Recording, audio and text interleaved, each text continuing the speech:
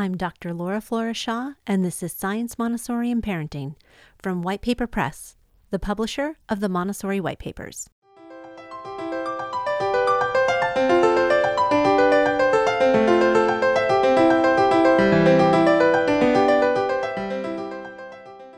Here at SMP, we discuss the intersections of science, Montessori, and parenting. And if you're not yet a member of the SMP Facebook group, look us up. It's a great place to get vetted information, to get your questions answered, and to suggest topics for our podcast. So I know it's been a while since our last episode, and I apologize for that, but so much has happened. I completed and defended my dissertation, graduated from my doctorate program, although technically the official hooding ceremony doesn't happen until May, and I started working on some academic papers based on my research. In a later episode, I'll share more about my research, which explored normalization, a Montessori construct foundational to teacher evaluation. And I explored that construct with a group of AMI elementary teachers. And yes, you heard that right. I said elementary teachers. Even though theoretically normalization is a first-plane phenomenon, it turns out that elementary teachers have varying knowledge about it that influence how they behave with the children in the classroom. And if the teachers and administrators have differing understandings of normalization despite having the similar training, that can actually make their teacher evaluation systems very ineffective. Now, if you have no idea what normalization is, don't worry, I'll explain that as well. But that, again, is for a whole other episode.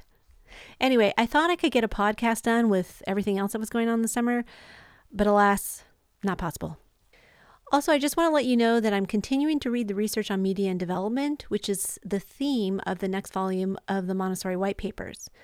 But the first white paper, which is entitled "The Screen Media Wire Young Children's Brains for Inattention," is currently available for subscribers on the White Paper Press website, which is www.whitepaperpress.us.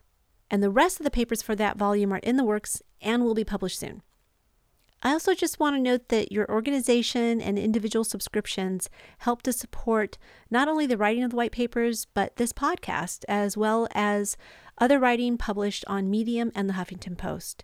So a big thank you to all you subscribers out there, as it's your subscriptions that make this work possible.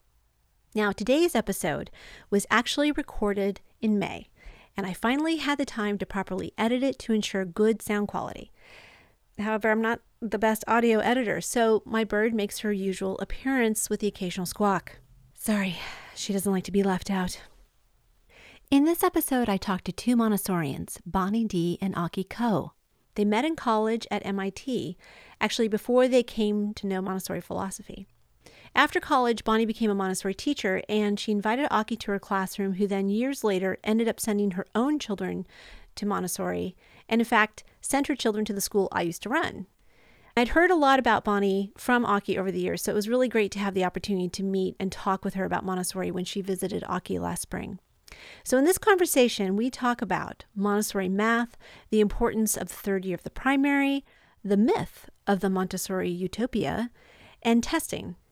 And this is an unusual episode because you actually get to hear the perspectives of a teacher, a Montessori teacher, well, technically she's now a former teacher, and a Montessori parent, all in one conversation. So let's get into it. Okay, so now we'll just have you guys introduce yourselves one at a time. Bonnie, you want to start? Sure. I'm Bonnie D. I am Montessori trained at the primary, elementary, and adolescent levels, and I've worked as a guide in all three levels.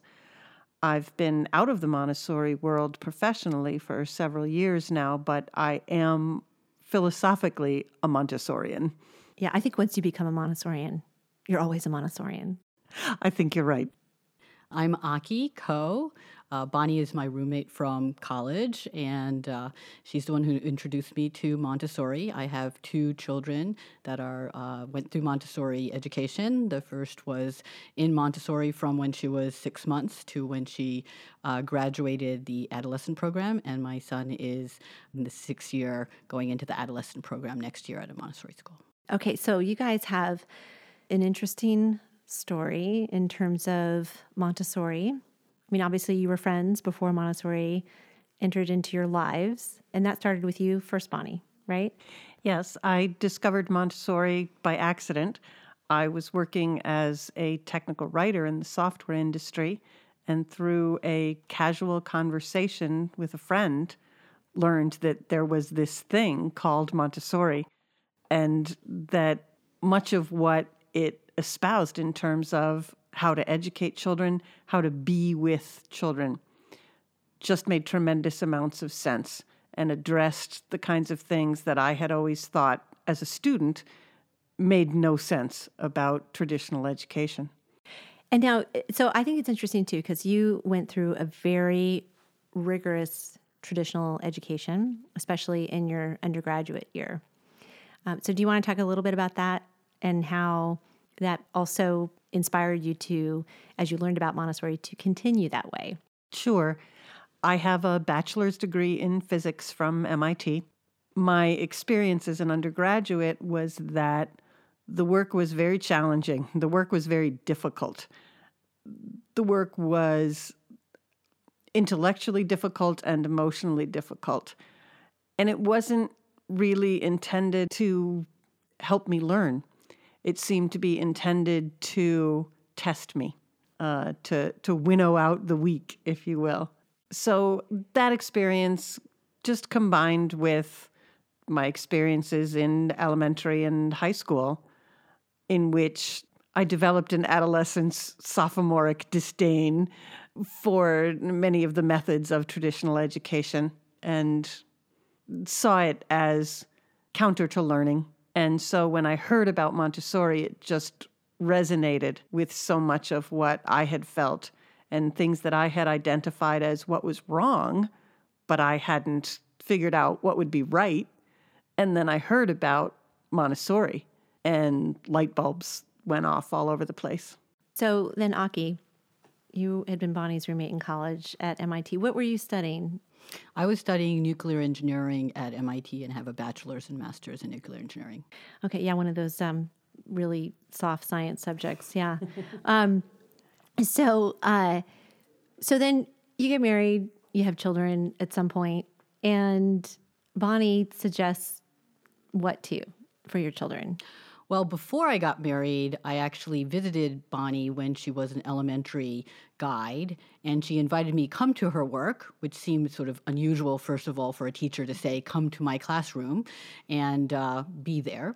So I came to her classroom and spent, I think, the whole day there and had the experience of a child reading to me and giving me lessons in the classroom.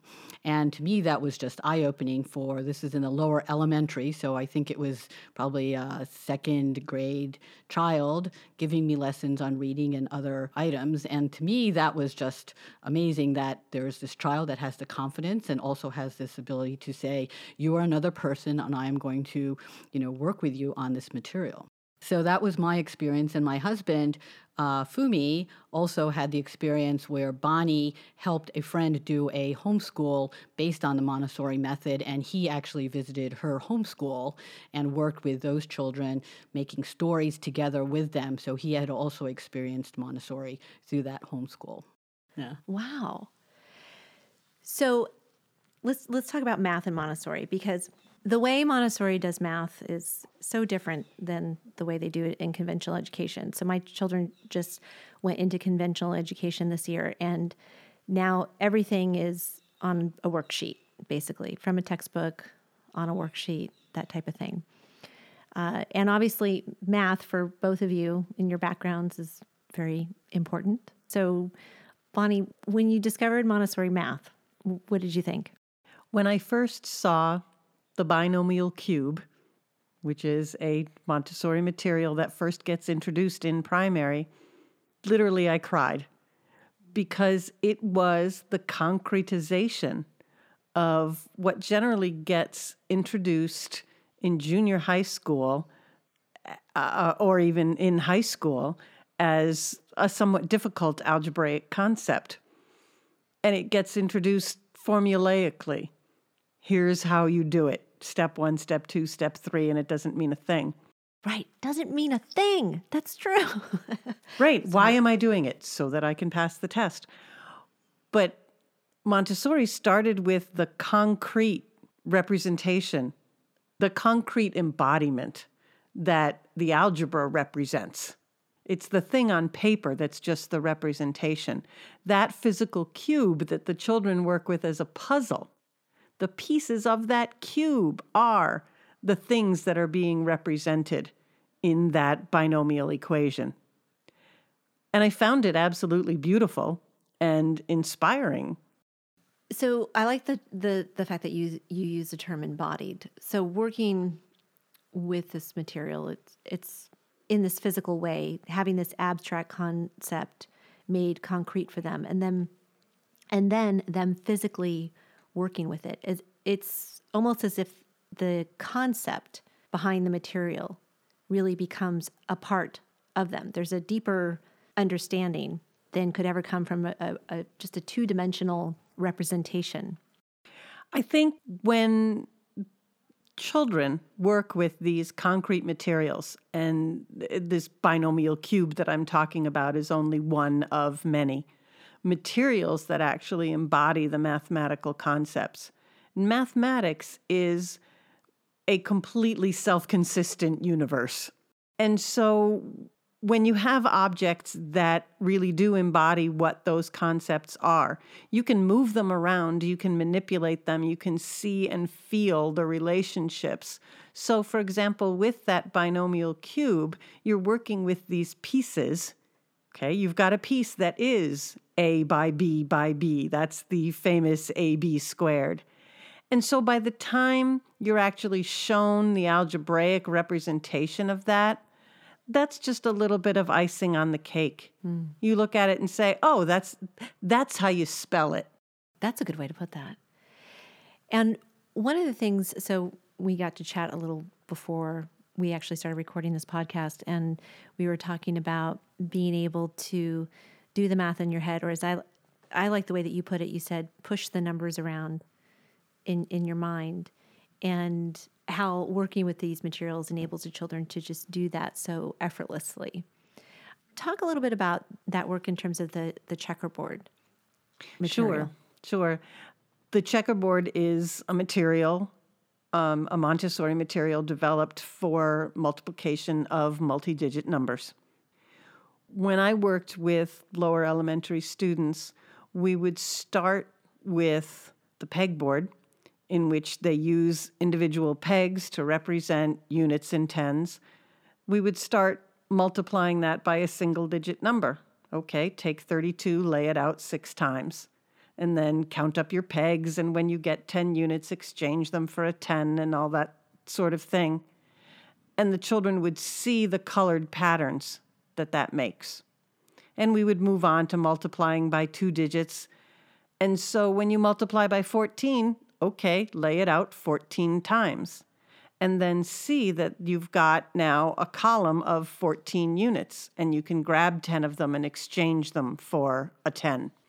And then they would see the patterns in colored rectangles that get created when you do that. So they would derive those colored patterns.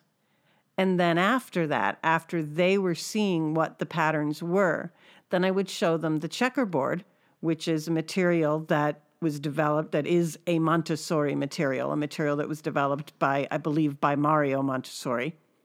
And they would see that, okay, there's this pretty board that already has this pattern that I've figured out. So I know why the pattern is this way, and now I can use it.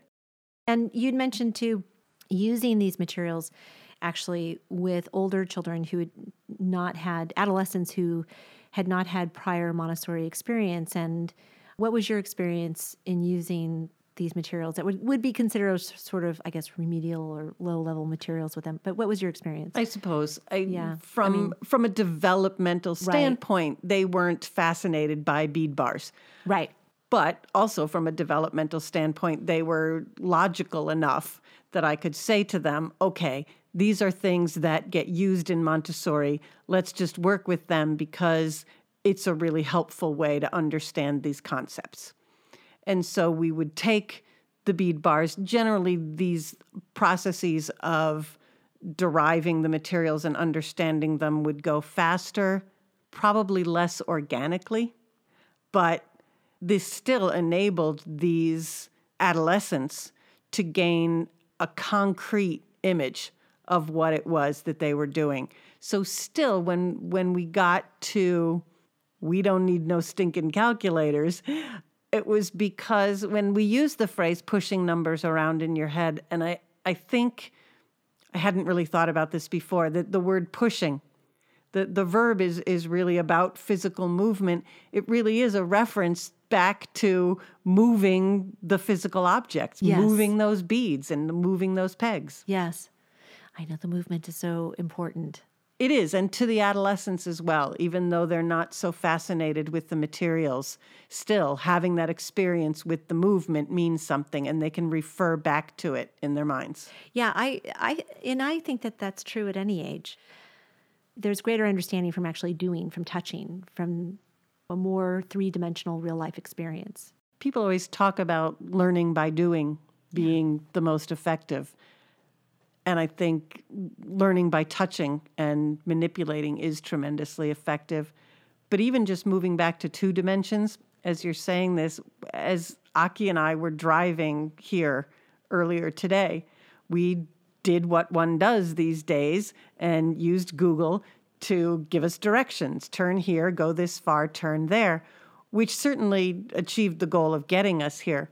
But the 2 of us were talking about the days of paper maps and how that gave us more of a sense of where we were and the relationship between where we were and where we were going that's missing when you simply get directions. And to add to that, the other thing we were talking about is actually having a globe, because even a flat map versus a globe, your sense of where things are and the size of things and the distance of things, when you can actually touch and sort of use a string to say this is how far away, makes a huge difference. My son the other day was asking about a location and said, "Is that really the right size on the map?"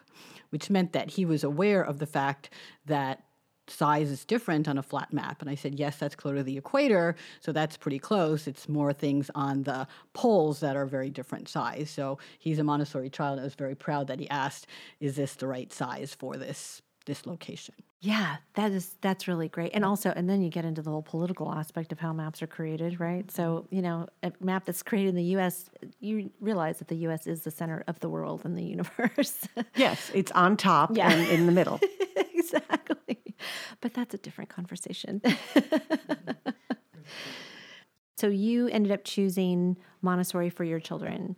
And can you tell us a little bit about what your experience has been as a parent? I mean, I know a lot of parents tend to experience anxieties, and we've known each other actually a fair amount of time. I should let listeners know that. And I've never sensed that in you. Of course, you're not an anxious person to begin with, which helps. Did you have some ever concerns or ever doubts, or, I mean, what's your experience been? Well, just to give a little history of my child and Montessori. So we knew about Montessori and was very interested to give our children, first our child, Erica, a Montessori education. And we were in Japan, and I really didn't know how much Montessori there was in Japan. But when we first looked for a childcare, we Googled or we found out that there was a childcare location close to us that was associated with a Montessori nursery school or kinder house. So she was in that daycare, and then she started from that, and she learned some of the materials even in that daycare. So then we moved to the United States when she was 2 and went to a Montessori school. And even though she didn't speak English very well, she saw the materials at this very large Montessori school. It was the Whitby School, which is one of the first Montessori, I think it's the first Montessori school in the United States. And she was so excited to see all this material, she didn't realize that she didn't speak English. And she was very excited about the school for a few months. And after a few months, she actually realized that everything she spoke wasn't being understood, and she had a little difficulty, but that was several months after she had joined the school. And after that, we moved every few years and continued on Montessori near Philadelphia and then in California. And it was really great because every time she goes into a new school, even though the environment, the home, the location, a lot of things are different, when she walked into that classroom, she saw that same material and teachers that spoke that same language. And that was the one constant as she moved from state to city, et cetera, which was huge. Yeah. And it was a consistent education. It continued on the same line in terms of progression in terms of language. It might be Japanese in one place and English in another, but the concept of how they learned math, language, history, et cetera, was the same. So that consistency actually gave me a lot of comfort that it wasn't sort of a random progression or that people locally were deciding this is what we learn here. Right. And plus, then she can come into a new Montessori environment, but then also just know how to be a student in that environment, how to be self-directed in her learning and be part of that community. I mean, I remember when she came into the school that I was at, there was no transition that you could see. She just came in and she knew what to do. Yes. And yeah.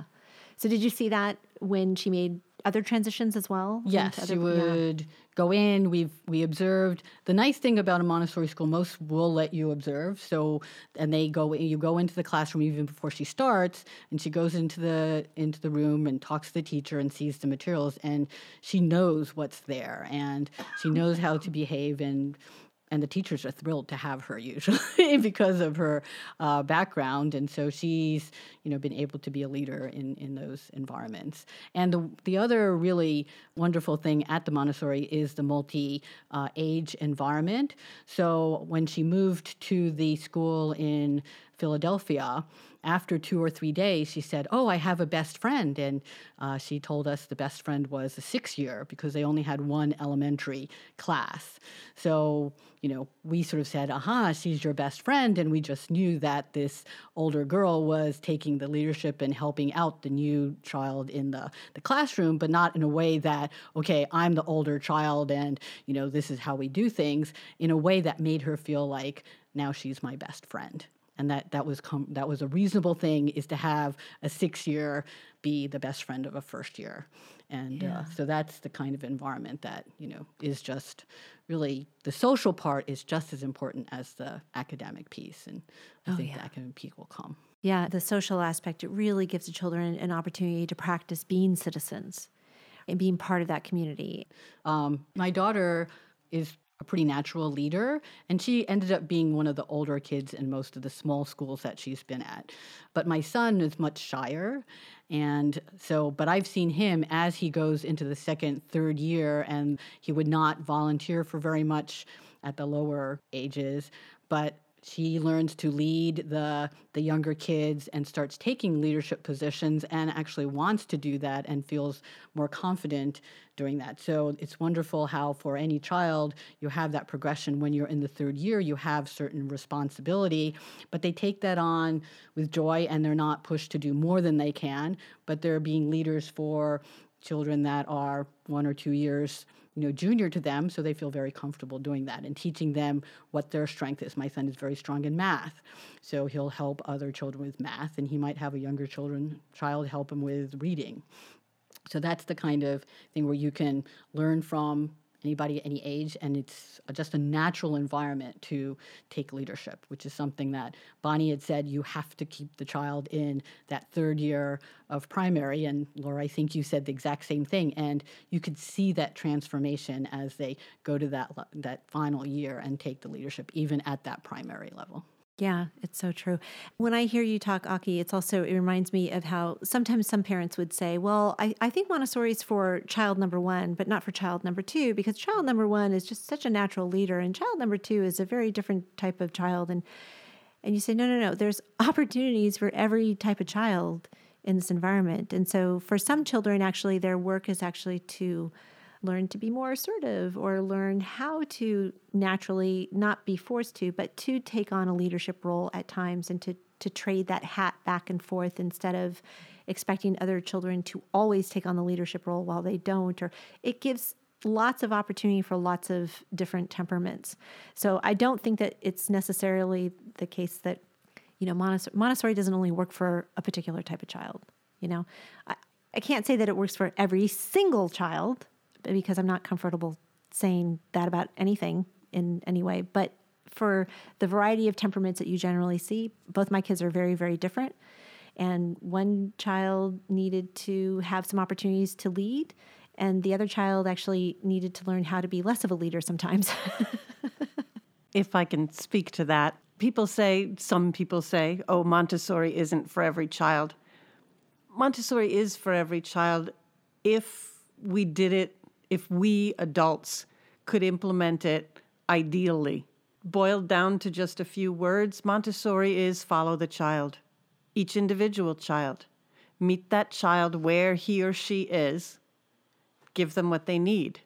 So if we could do it perfectly, it would be for every child. And I don't disagree with that. I think I'm thinking more in terms of logistics. For instance, not every school has the supports that some children would require. If you're non-speaking autistic, for instance, you will need some additional supports that can't be provided within a typical classroom. But in the ideal world, those supports would be there, and every child would have exposure to every other different type of child.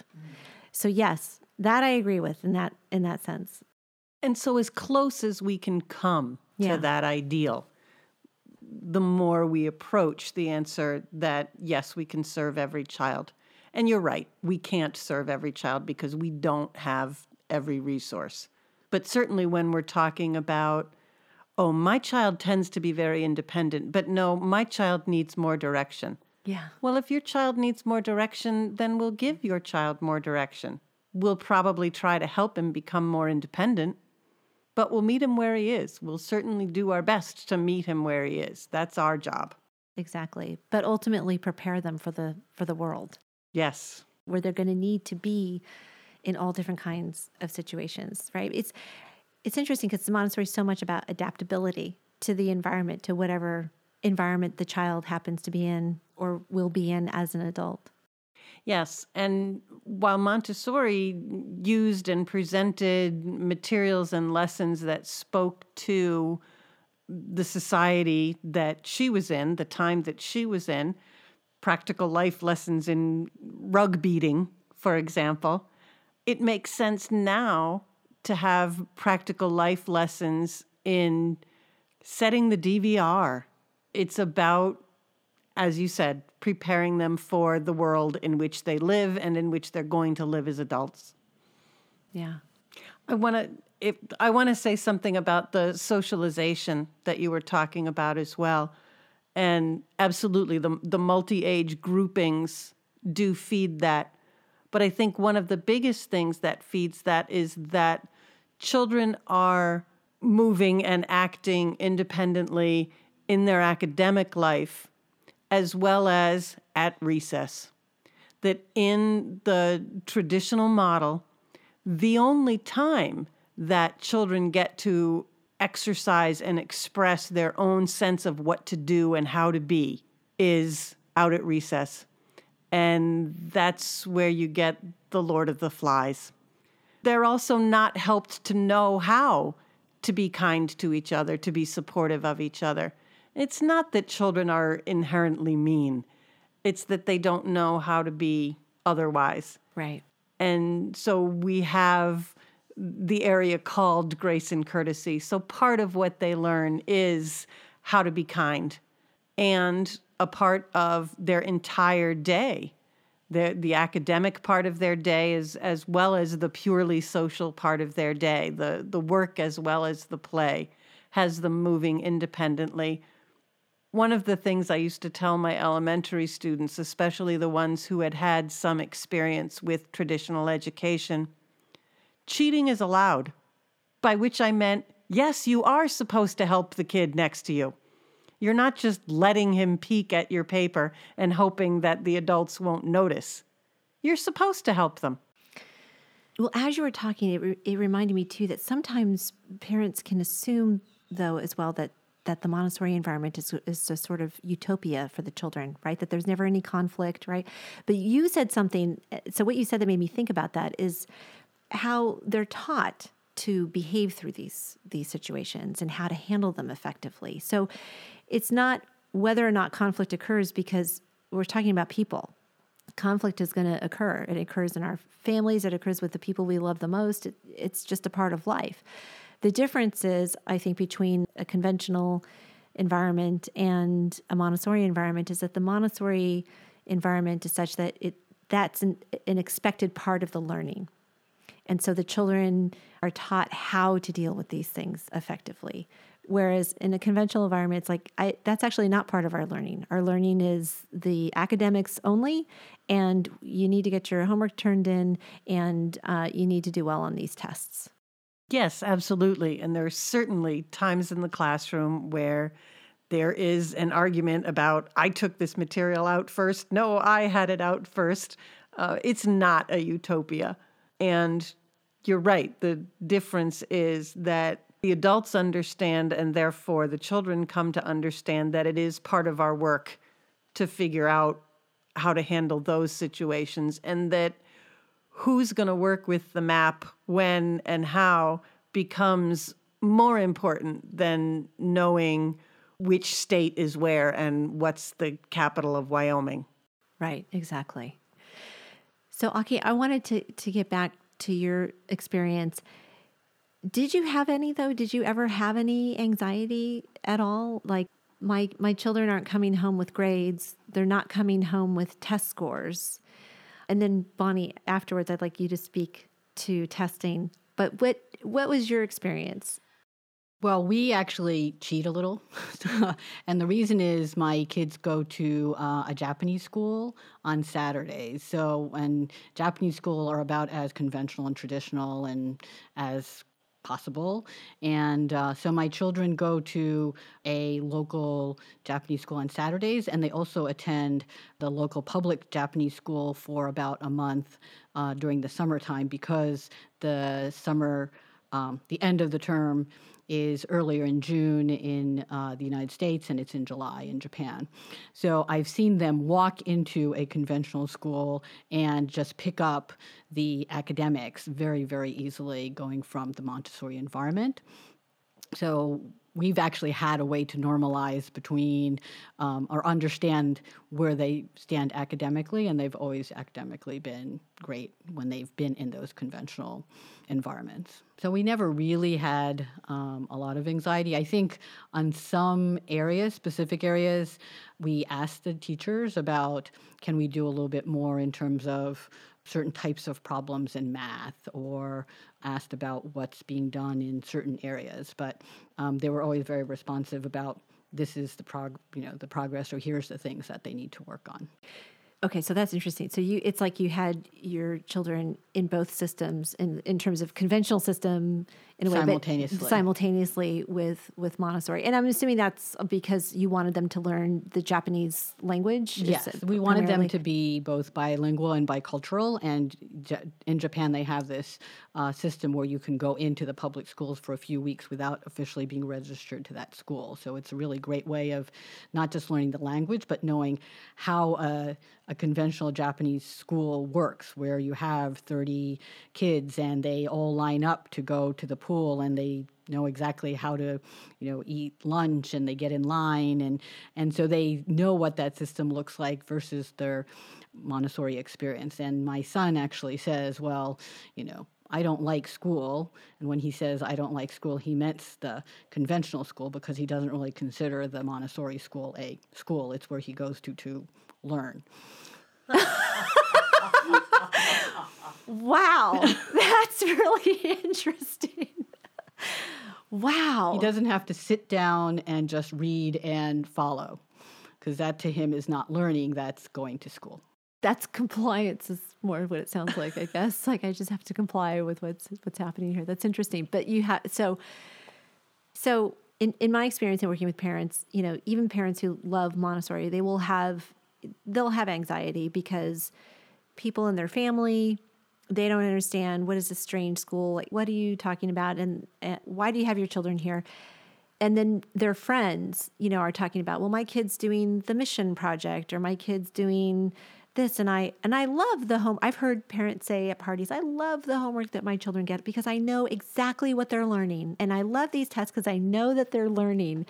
And for our listeners, I just wish you could see the expressions on the faces here around me. But so there are reasons, these are the other reasons that you have them in the Japanese school that completely makes sense, the cultural, the bilingual and everything, and just to have this other understanding. But you were never tempted to just pull them from their Montessori school and just... No.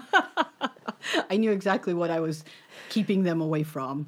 But one of the interesting things from our previous discussion is one of the areas where I do think they do need to understand, because they will eventually have to go to a conventional school, is test taking. So to me, it was very interesting. We talked about test taking is a specific skill, and it is something that they have to learn to deal with the world. Right. But they don't need a million years of schooling in a particular way. Okay, Bonnie, can you speak to this now? Testing is something that I have very strong feelings about. A test is an objective, reproducible measurement of something. I can test your temperature. If I can study for it and change the results, it's not a legitimate measurement of anything, except how well I did at changing the results. So any test that you can study for is not a test. In my classroom, I knew I don't even want to say how well the students understood a particular concept or how well they could accomplish a particular task. I knew what they were working on. I knew what they had mastered. I knew what they were struggling with, because we observe. That's at least 2/3, maybe 3/4 of what we do as Montessorians. So I didn't need a test to tell me that. And I spent a lot of hours writing very detailed descriptions, reports to the parents, rather than giving them a grade, to tell them this is what your child is working on. I also, to Aki's point, okay, test taking is a practical life skill in many places. And I started thinking about the fact that not only can one study for tests, but one can take these test prep courses where they teach you the tricks of taking a test. And I understood, because I was always a good test taker. I don't know why, I just was. That part of what I always did in taking a test was to think not just what's the right answer, but what does the test giver want me to tell them? And so I would put out tests along with their answers as an activity on the shelf and show the students what it was about and talk about, yes, there's some subject matter knowledge involved, but you're going to take a multiple choice test with 4 colored circles for each question. We've learned some probability. You've got a 25% chance even if you know exactly nothing. So your expected score on a test in a subject about which you know absolutely nothing isn't 0, it's 25. And then if you know some of the test-taking tips, then your expected score goes up. So I taught it to them as a skill. And I also used that as a way to demonstrate to their parents that the tests were meaningless in terms of a measurement of the children's learning. Yes, thank you. That's great. That is really great. It reminds me too, actually, of there's a story. This is not about a standardized test, but a story that I had given one of my lectures where I took an AP history class in high school. I remember studying for the final exam. And we always had, so we had 3 exams over the course of a semester, and they were always these essay questions. So this isn't, you're not necessarily dealing with probabilities the way that you're talking about, but what I started to notice there was a pattern to these questions, and it didn't take much to figure out we didn't have that many exams, right? By the final exam, though, I knew essentially what the pattern was. And so I was studying for the exam with my best friend, and I just said, look, let's just write out the answer to the essay question right now. And she goes, well, we can't do that because we don't know what the question is. I said, yeah, we do. Let's just think about it for a second. First she taught us this, then she asked us that. Then she taught us that, then she asked us this. She just taught us this. She's going to ask us now that. Okay, so, And she goes, "Are you sure?" And I said, I'm telling you. So we cheated. Yeah, we cheated. We wrote out our essays, the answers to the essay question, brought it into class, and the teacher comes in, and this is a 3-hour final exam. Teacher comes in, she writes the question up on the board, and I'll never forget, I look across the room because we had assigned seats. I was not allowed to sit next to my friend because we talked too much, but we had assigned seats across the room from each other, and I look over at her, and she looks at me, mouth agape, like, "Oh my God, it's the question." And needless to say, we got A+ on that exam. I got an A in that class. I don't remember anything from that class. Did I learn anything? The one thing I really learned was how to reverse engineer my courses and learn how to take tests and learn how to give the teacher what he or she wanted. And unfortunately, that is a life skill. It is a life skill. How to give someone the answer that they're looking for. But it's very interesting to me that you said, yes, we cheated. Isn't that funny? In what sense is it cheating to have recognized the pattern? Right. To know what it is that's coming up. Yeah. And to actually prepare yourself for it. If that's the mindset, right, where you are, if your whole learning experience is, I just need to give the teacher what he or she wants, and yet our economic environment is such that, we need creative, innovative thinkers. Well, we have spent years and years and years training children to think about giving people what they want, which doesn't lend itself to creativity, and it doesn't lend itself to learning how to learn. So if I need to change professions, which I'm going to have to do, how do I do that? What do I need to learn? There's a lot of just tell me what you need and I'll just do that, as opposed to I'm going to create my next profession, or I'm going to create a new situation or something. Do you know what I'm saying? It's not. And that's an innovation. I say, without being able to cite any sources, that much of the philosophy of traditional American education is the factory model. You have to know how to do precisely this in this way. I'm going to show you, you spit it back. That's right. And that's no longer what's tremendously useful. What's wonderful about that is that our natural mode is more creative, is more problem solving. One of the things that I've pointed out to parents is, remember what your child was like when they were learning to walk and to talk.